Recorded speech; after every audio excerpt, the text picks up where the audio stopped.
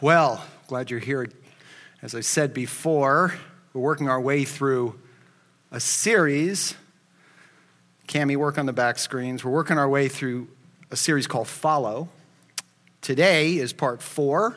If you would like to catch any of the ones you've missed, you can go back to hammockstreetchurch.com or our YouTube channel and pick it up there. They're always posted. Also, we live stream, but it's also posted right after we finish up. But in part 4, we're talking about following Jesus. So if you were here for parts 1, 2, and 3, you already know that. Briefly, here's what you've seen so far if you've been keeping up with us. We saw first how all of Jesus' followers in the first century were unbelievers and sinners. By the way, that carries over to today, too. I hope you realize that. So that means that Jesus' invitation to follow is for unbelievers and sinners. And it wasn't until the end of Jesus' ministry on earth, or his earthly ministry, that people who actually touched him, like who were there with him, who actually heard him firsthand, who spent time with him, it wasn't until really the end of his earthly ministry that they actually came to a full-blown faith in him. They were skeptical the whole time.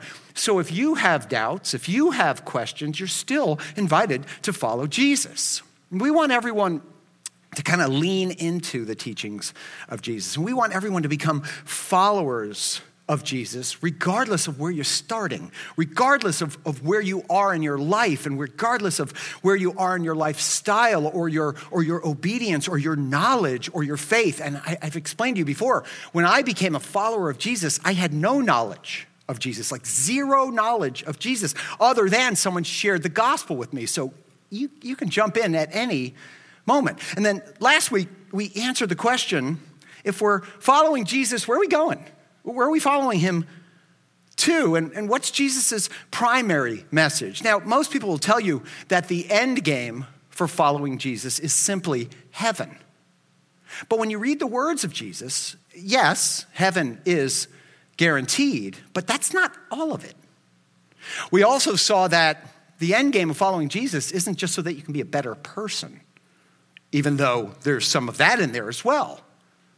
But the place that we're heading when it comes to following Jesus is to get to the place where our faith in God overwhelms our fears in this world. The primary driving force of Jesus' message was that Jesus wants you and Jesus wants me to have a faith in him, to have a faith in God the Father that is enormous, a confidence in God that is so great that in the midst of fearful circumstances, which we all experience in our lives, we'll be able to obey the thing he said the most, which was, fear not. Jesus kept saying, fear not, don't fear. Well, today we're going to answer another question. And here's the question we're going to answer today. What should Jesus' followers wear? How should we be followers? Sorry. I'm a dad. Let's pray, and then we'll talk about it. Father God, thank you for gathering us together this morning. Thank you for allowing us to do whatever we needed to do to get out of the house and gather together here with your people, with your ecclesia, to come together to listen to your word, to better understand your word, and to understand how we can apply it to these lives that you've given us. So God, we thank you for this time. We ask you to open our hearts and minds to your word. We pray this in Jesus' name. Amen. Now, I know this is a question that everybody asks themselves. Everybody's clamoring to know the answer. If I'm going to follow Jesus, what am I supposed to wear? What am I going to wear? You ever thought about that? You ever thought about what you wear, indicating what you follow? It makes a lot of sense, really. You can tell when someone follows something by what they wear. You want to test that statement? Let's test that statement out. I'm going to show you a few pictures, and you're going to tell me what or whom these people in the pictures are following by what they're wearing. Okay, ready? Here we go. Who are we following here? Florida Gators. That is right. If you went to another college, I'm sorry. I have the controls. So, all right. Next one. Who are these people following? Miami Dolphins. Now, I know there are Patriots fans in the room and Viking fans in the room and Packers fans in the room and Jets fans in the room. I know. But again, You live here. We don't live there. So it's, one of those things. Okay. Next one. Who do these people follow? Colombia. Yeah, see, I knew. See, that was as pandering. It's total pandering. So Colombians, you're welcome. I did that for you. So I know we have Brazilians in here, Venezuelans in here, Puerto Ricanos in here. We have everybody in here, but I got to pick one. So here we go. All right, ready? Let's keep going. All right, the Miami Heat, who are apparently in the playoffs, I'm told. Yeah? It's impressive, right? Until I don't really follow. But anyway, all right. Now I want to get a little edgy. How about politics?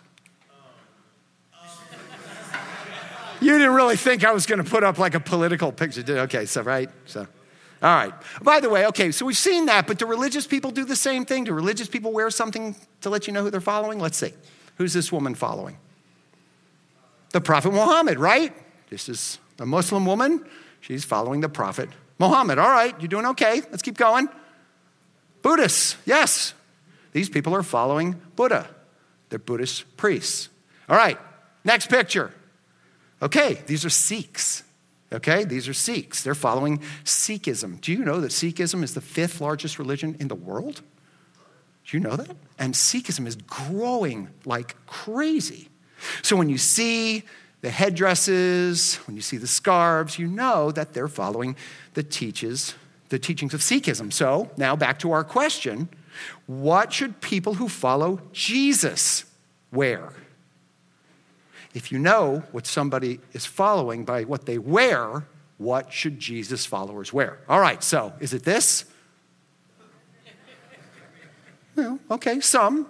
Right? My Catholic brothers and sisters are going, yeah, okay, that's something Christians would wear. How about this? Now, if you own this shirt, please don't wear it, okay? So it's like, come on.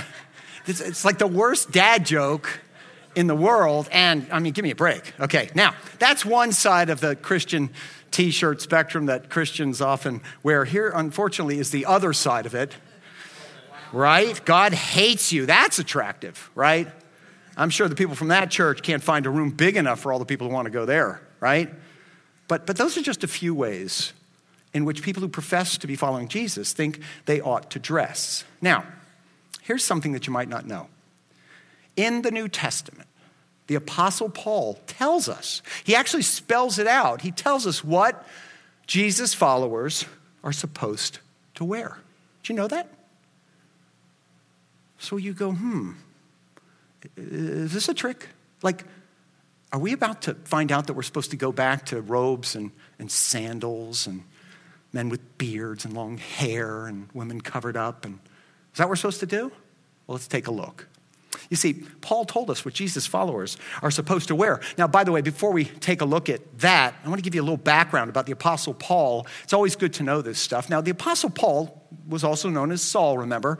And remember, his name was not changed when he became a believer or anything like that. Just Saul was the name he used in the Hebrew community. Actually, it was Shaul. He used that in the Jewish community, and he used the name Paul in the Roman community, the Greek Roman community. Now, his name was Saul of Tarsus. To be precise, they didn't have these last names like we do. They just had sort of a geographical indicator as to where they were from. Now, when we're first introduced to Paul, Paul hated Christians. Remember how the New Testament works. There are the Gospels, Matthew, Mark, Luke, and John. They're the first 4 books of the New Testament. And that's where we learn the story of Jesus. And that's where we learn the gospel. And that's where we learn what Jesus said and what Jesus did. And then after that comes the book of Acts, A-C-T-S, not A-X-E. The book of A-C-T-S. Now, Acts is the story of what happened after Jesus went to heaven, after he ascended, after he left the earth. And it's in the book of Acts that we meet the Apostle Paul. And in Acts chapter 26, the Apostle Paul tells us in his own words all about himself. And he tells us that he was essentially a Christian hunter. That's what he made his living doing. Acts 26:10, Paul tells us, on the authority of the chief priests, I put many of the Lord's people in prison when they were, and when they were put to death, I cast my vote against them. In other words, I supported them being killed and I put them in prison to be killed. See, Paul wanted to put this new movement known as Christianity, he wanted to put this new movement out of business. He wanted to get rid of it. It was Paul's intention to shut down this new, what they consider to be a Jewish knockoff religion.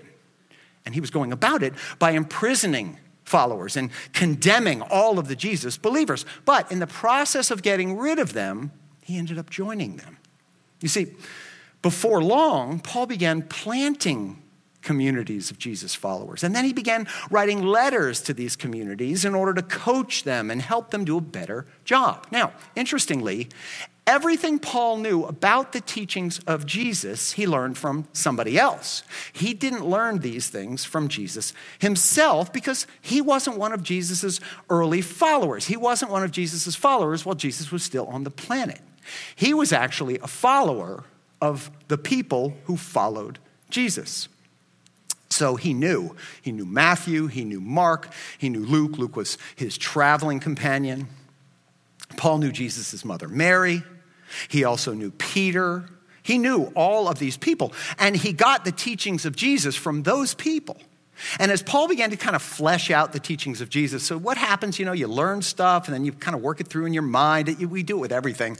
You get it in there and you go, okay, what am I going to do with this? And how am I going to understand this? So as he's fleshing out the teachings of Jesus, he takes these teachings and then he turns them around. He wants to make them understandable for Gentiles, because Gentiles were beginning to follow the movement as well. Now, why did he have to make it understandable for Gentiles? Well, the Jews were used to this kind of religion, and they were used to this kind of study, and they were used to the things that God had said. But the Gentiles, they didn't know. They didn't have this kind of connection. So Paul stood there in the gap. He was a Jewish guy, but he also knew how to live in a Gentile world. So he was the perfect person to sort of bridge that gap. So now we know about Paul. Now, the main teachings of Jesus are teachings that Paul constantly leveraged throughout his time in his ministry. So the main teaching that Paul leveraged was something that Jesus said toward the very end of his time on earth. So here's the scene. Jesus is in the upper room on a Thursday night. We talk about that when we serve communion. It was the evening before the crucifixion. Judas had already betrayed Jesus, and Jesus was about to be arrested. And so while he's sitting there with his apostles gathered around him, Jesus told them that he was about to leave them. And he also told them where he was going, and he said, "You're not going to be able to join me." Now, for them, this was kind of a surprise. This was a shock. They had been with Jesus for 3 years, and in their mind, they didn't want him to go anywhere.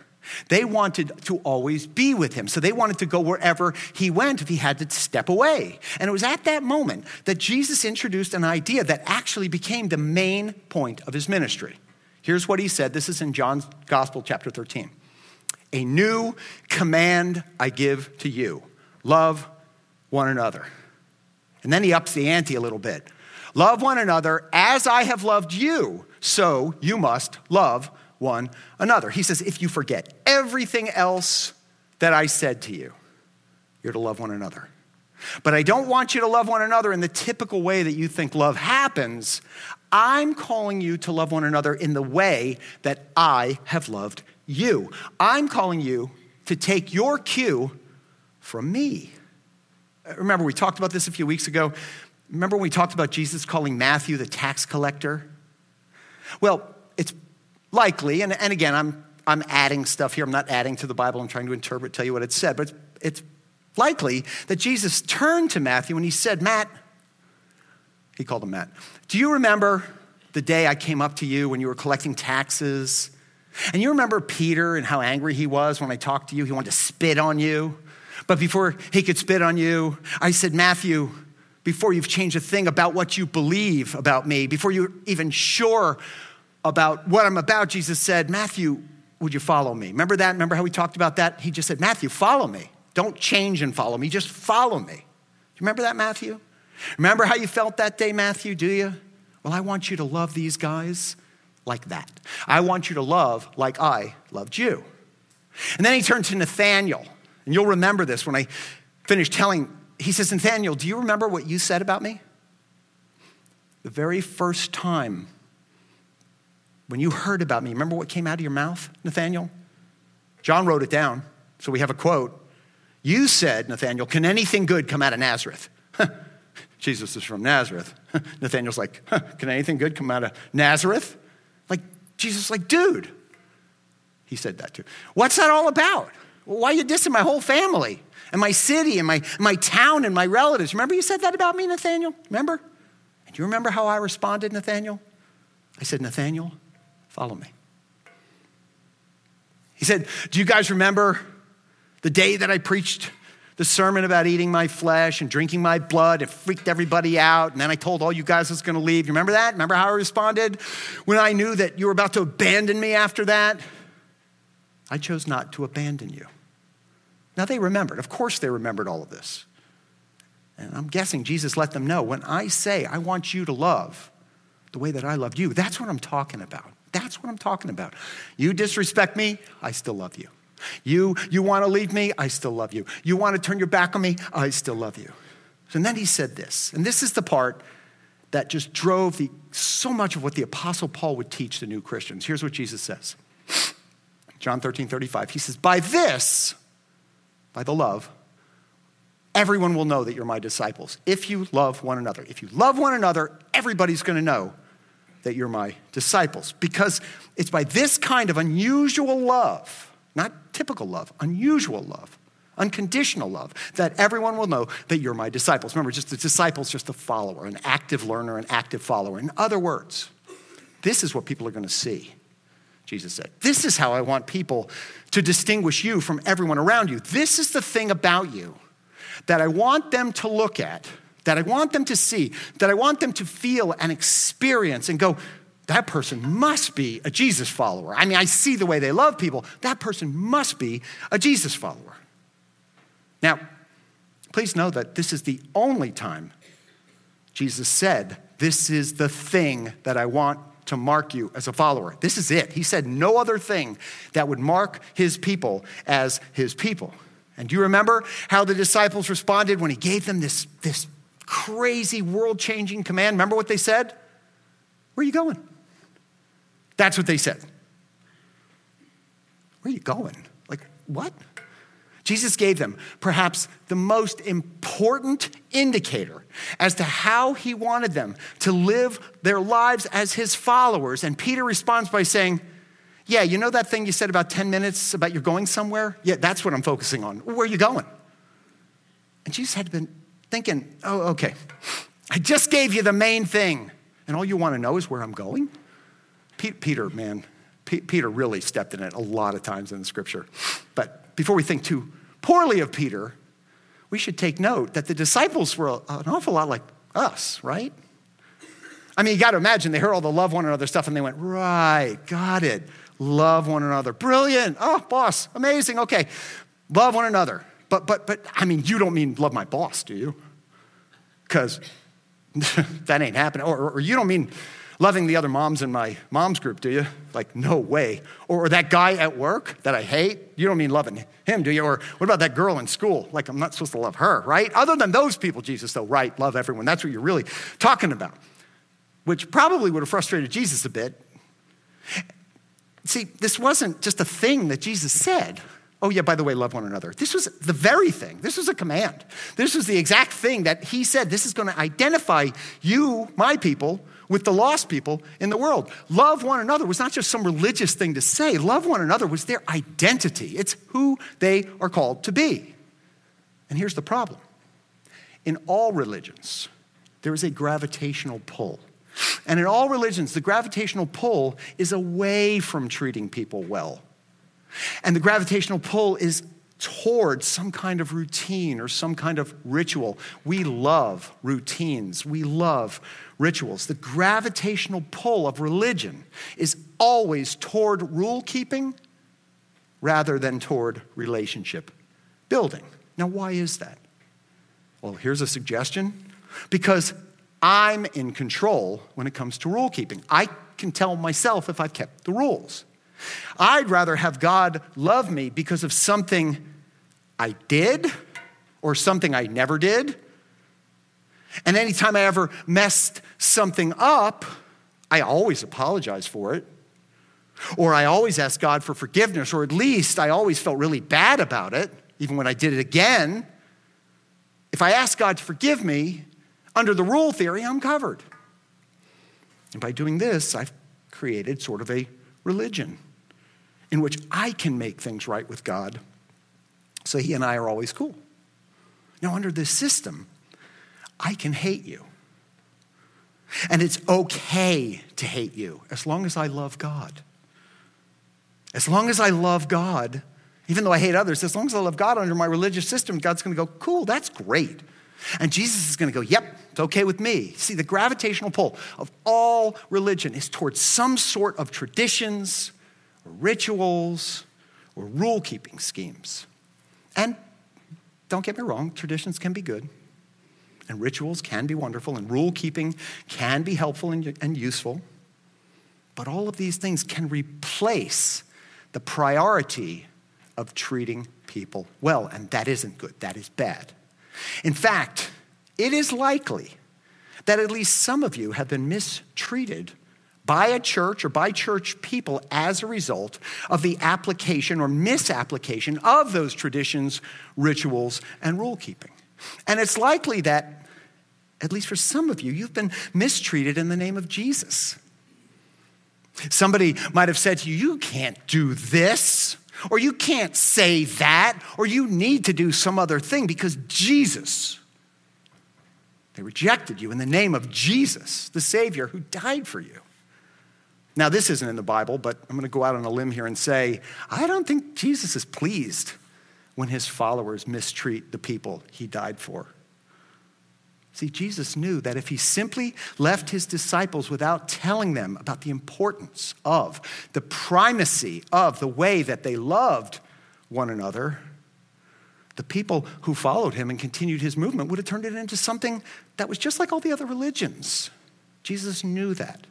He knew if he didn't emphasize love, his followers would default to the belief that they didn't have to treat anybody with kindness, as long as they figured that they had mastered the formula of how they could make Jesus happy with them. By the way, isn't it interesting? We're always trying to make God happy with us, and then when things go bad, we think we must have failed at that, and God must be unhappy with us. Even though the scripture tells us while we were still sinners, Christ died for us. He didn't wait for us to do nice things. He took care of us before then. So Jesus made it clear. He told them, the thing, not one of the things, the thing that'll distinguish you from all the others in the world will be the way that you love each other.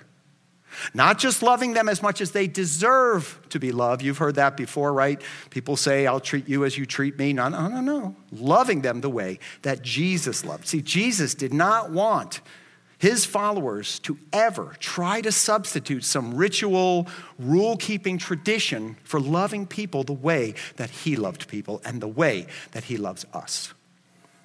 In the practice of modern-day Christianity, it is very easy to make the mistake. It is very easy to confuse discipline with discipleship. But that's a tough understanding to apply, and it's very easy to confuse. We think as long as I have my disciplines, as long as I have my prayer time, as long as I attend church regularly, as long as I don't do this, as long as I always do that, then Jesus and I are good. It's easy to confuse that with actually following Jesus when it comes to how we treat other people. In fact, that's why a lot of people stop coming to church, because they've met too many church people. And that's why a lot of people don't read their Bibles. It's because the person that they know that knows the most scripture is often the meanest person they know too. See, all religion gravitates toward rule keeping. And it gravitates away from relationship development and relationship maintenance. It's much easier to check things off a list. I did this, I did my Bible study, than it is to love people who are hard to love. And Jesus said, that's the thing I want to be different about you. All right, so 20 years or so passed since Jesus' resurrection. Paul had become a Jesus follower. And he was traveling all around the Mediterranean rim, walking into the synagogues. This is his procedure. That's how he did it. And he told people, hey, God has done something unusual in Jerusalem. The Messiah has come, and his name is Yeshua, Jesus. Most of the Jewish people in the synagogue would run him out of the place. They didn't want to hear any of this stuff, but a few would seek him out, wanting to hear more.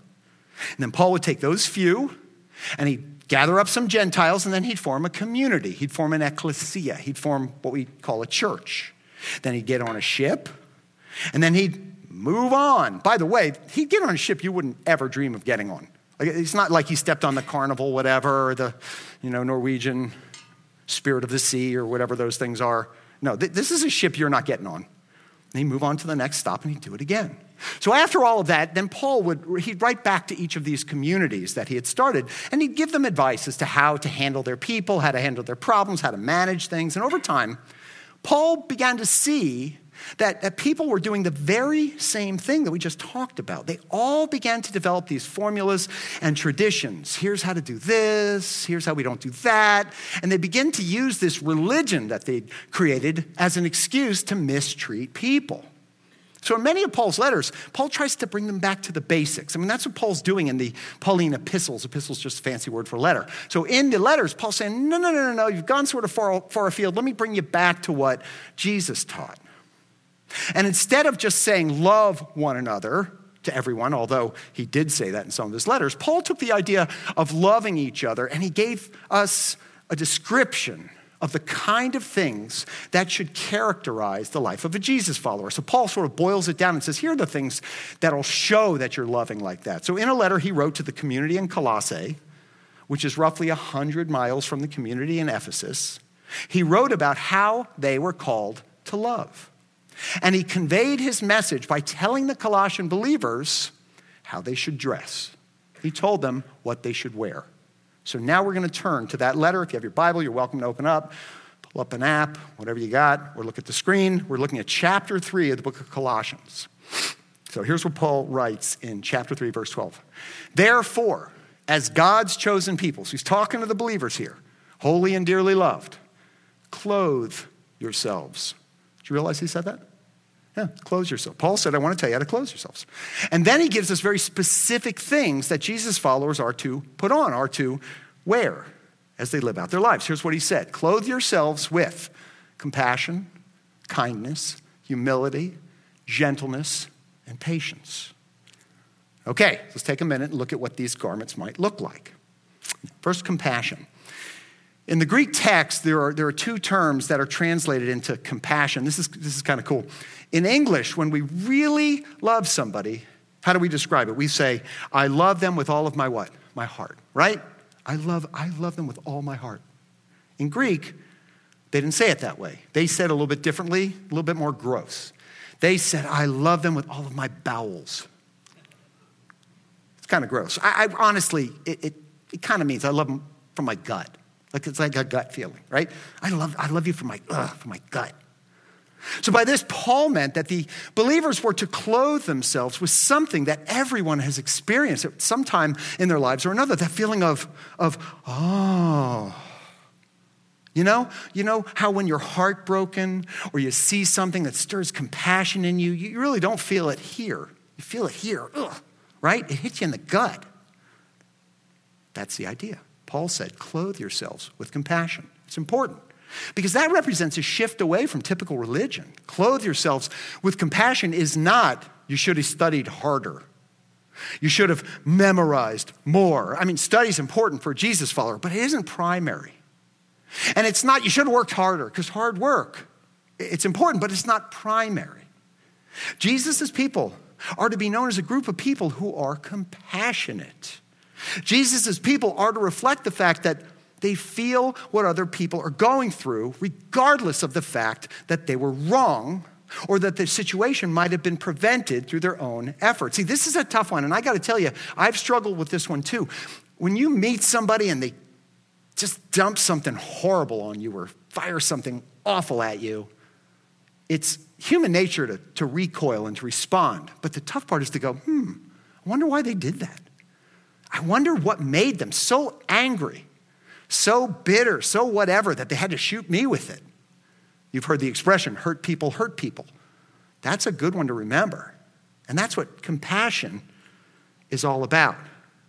To feel what other people are going through, regardless of the fact that you think they're totally wrong and you don't appreciate what they said to you.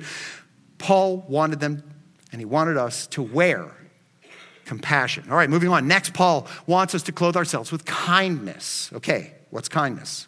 Kindness is when you loan your strength to somebody else. Think about this.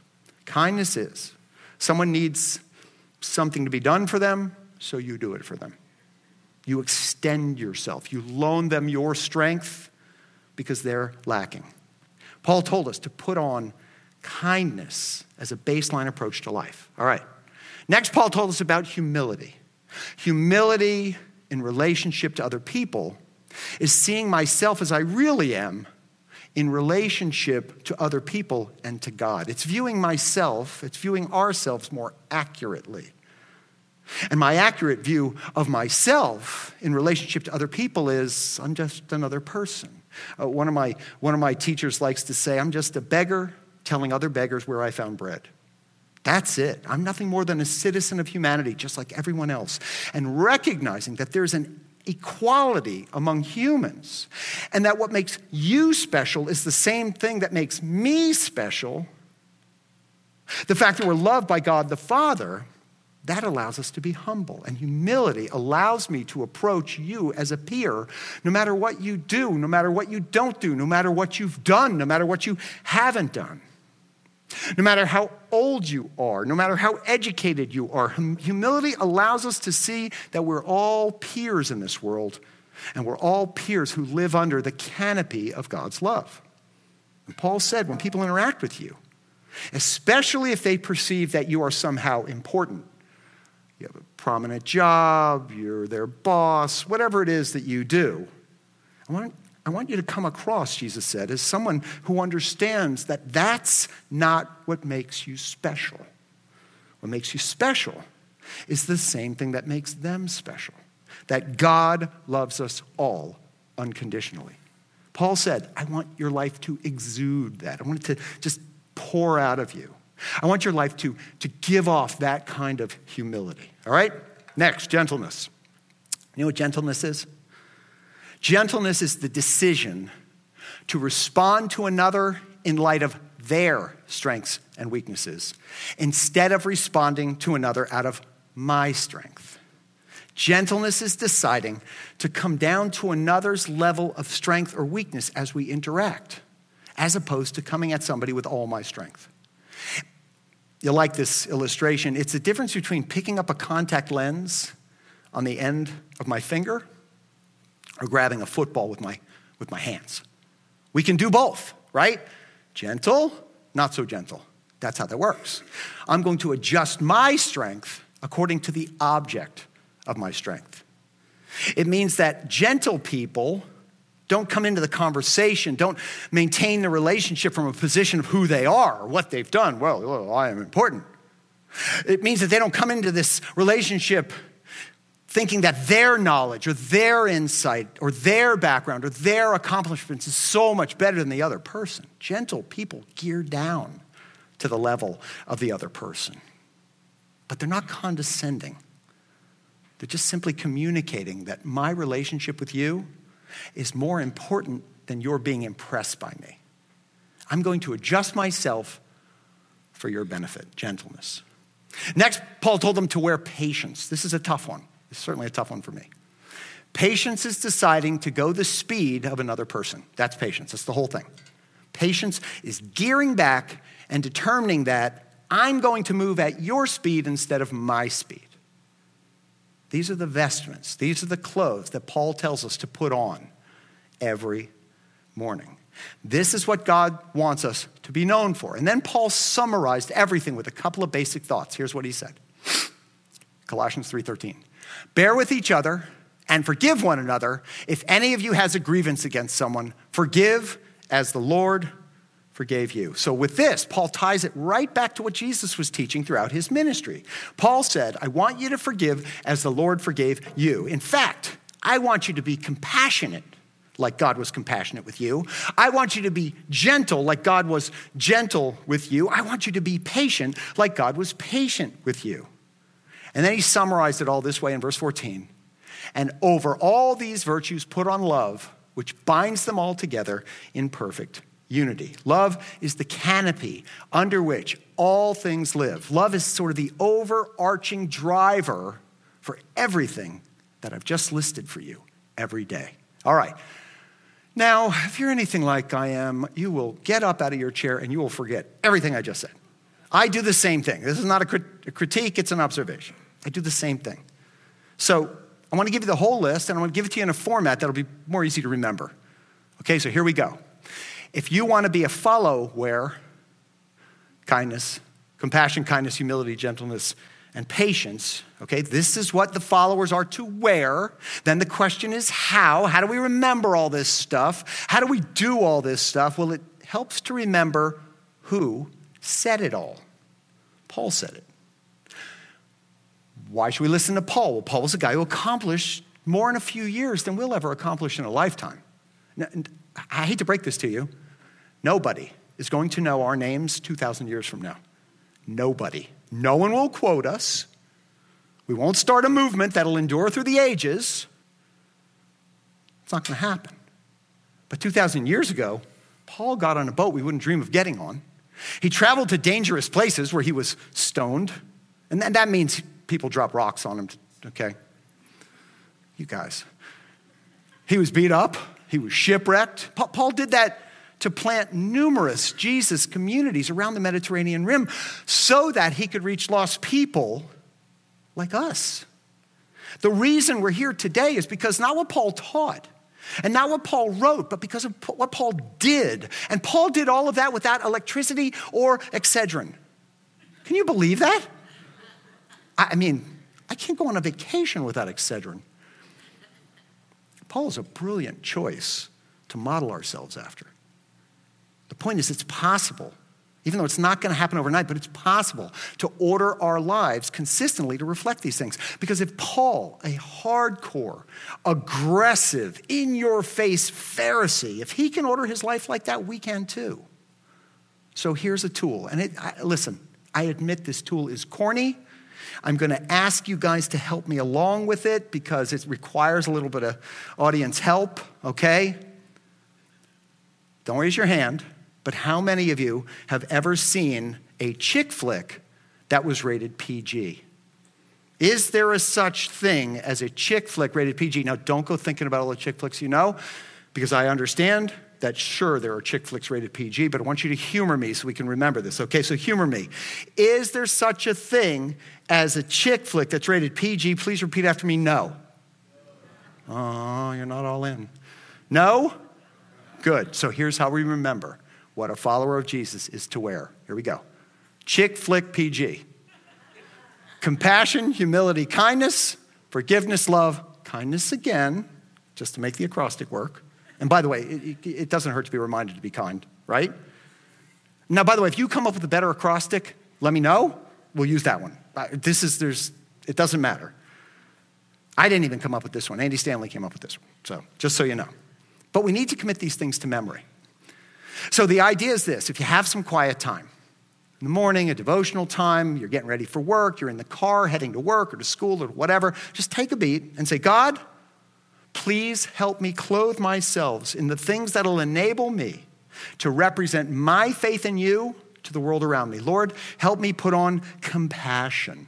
I don't want to just immediately react to stuff. I want to at least pause and consider the actions of the other person. And I want it to be obvious that I'm doing that. God, let me model humility today. Let me always remain aware that in your eyes, we're all your children. And I'm not going to leverage anything that you've given me to give me an advantage over someone else.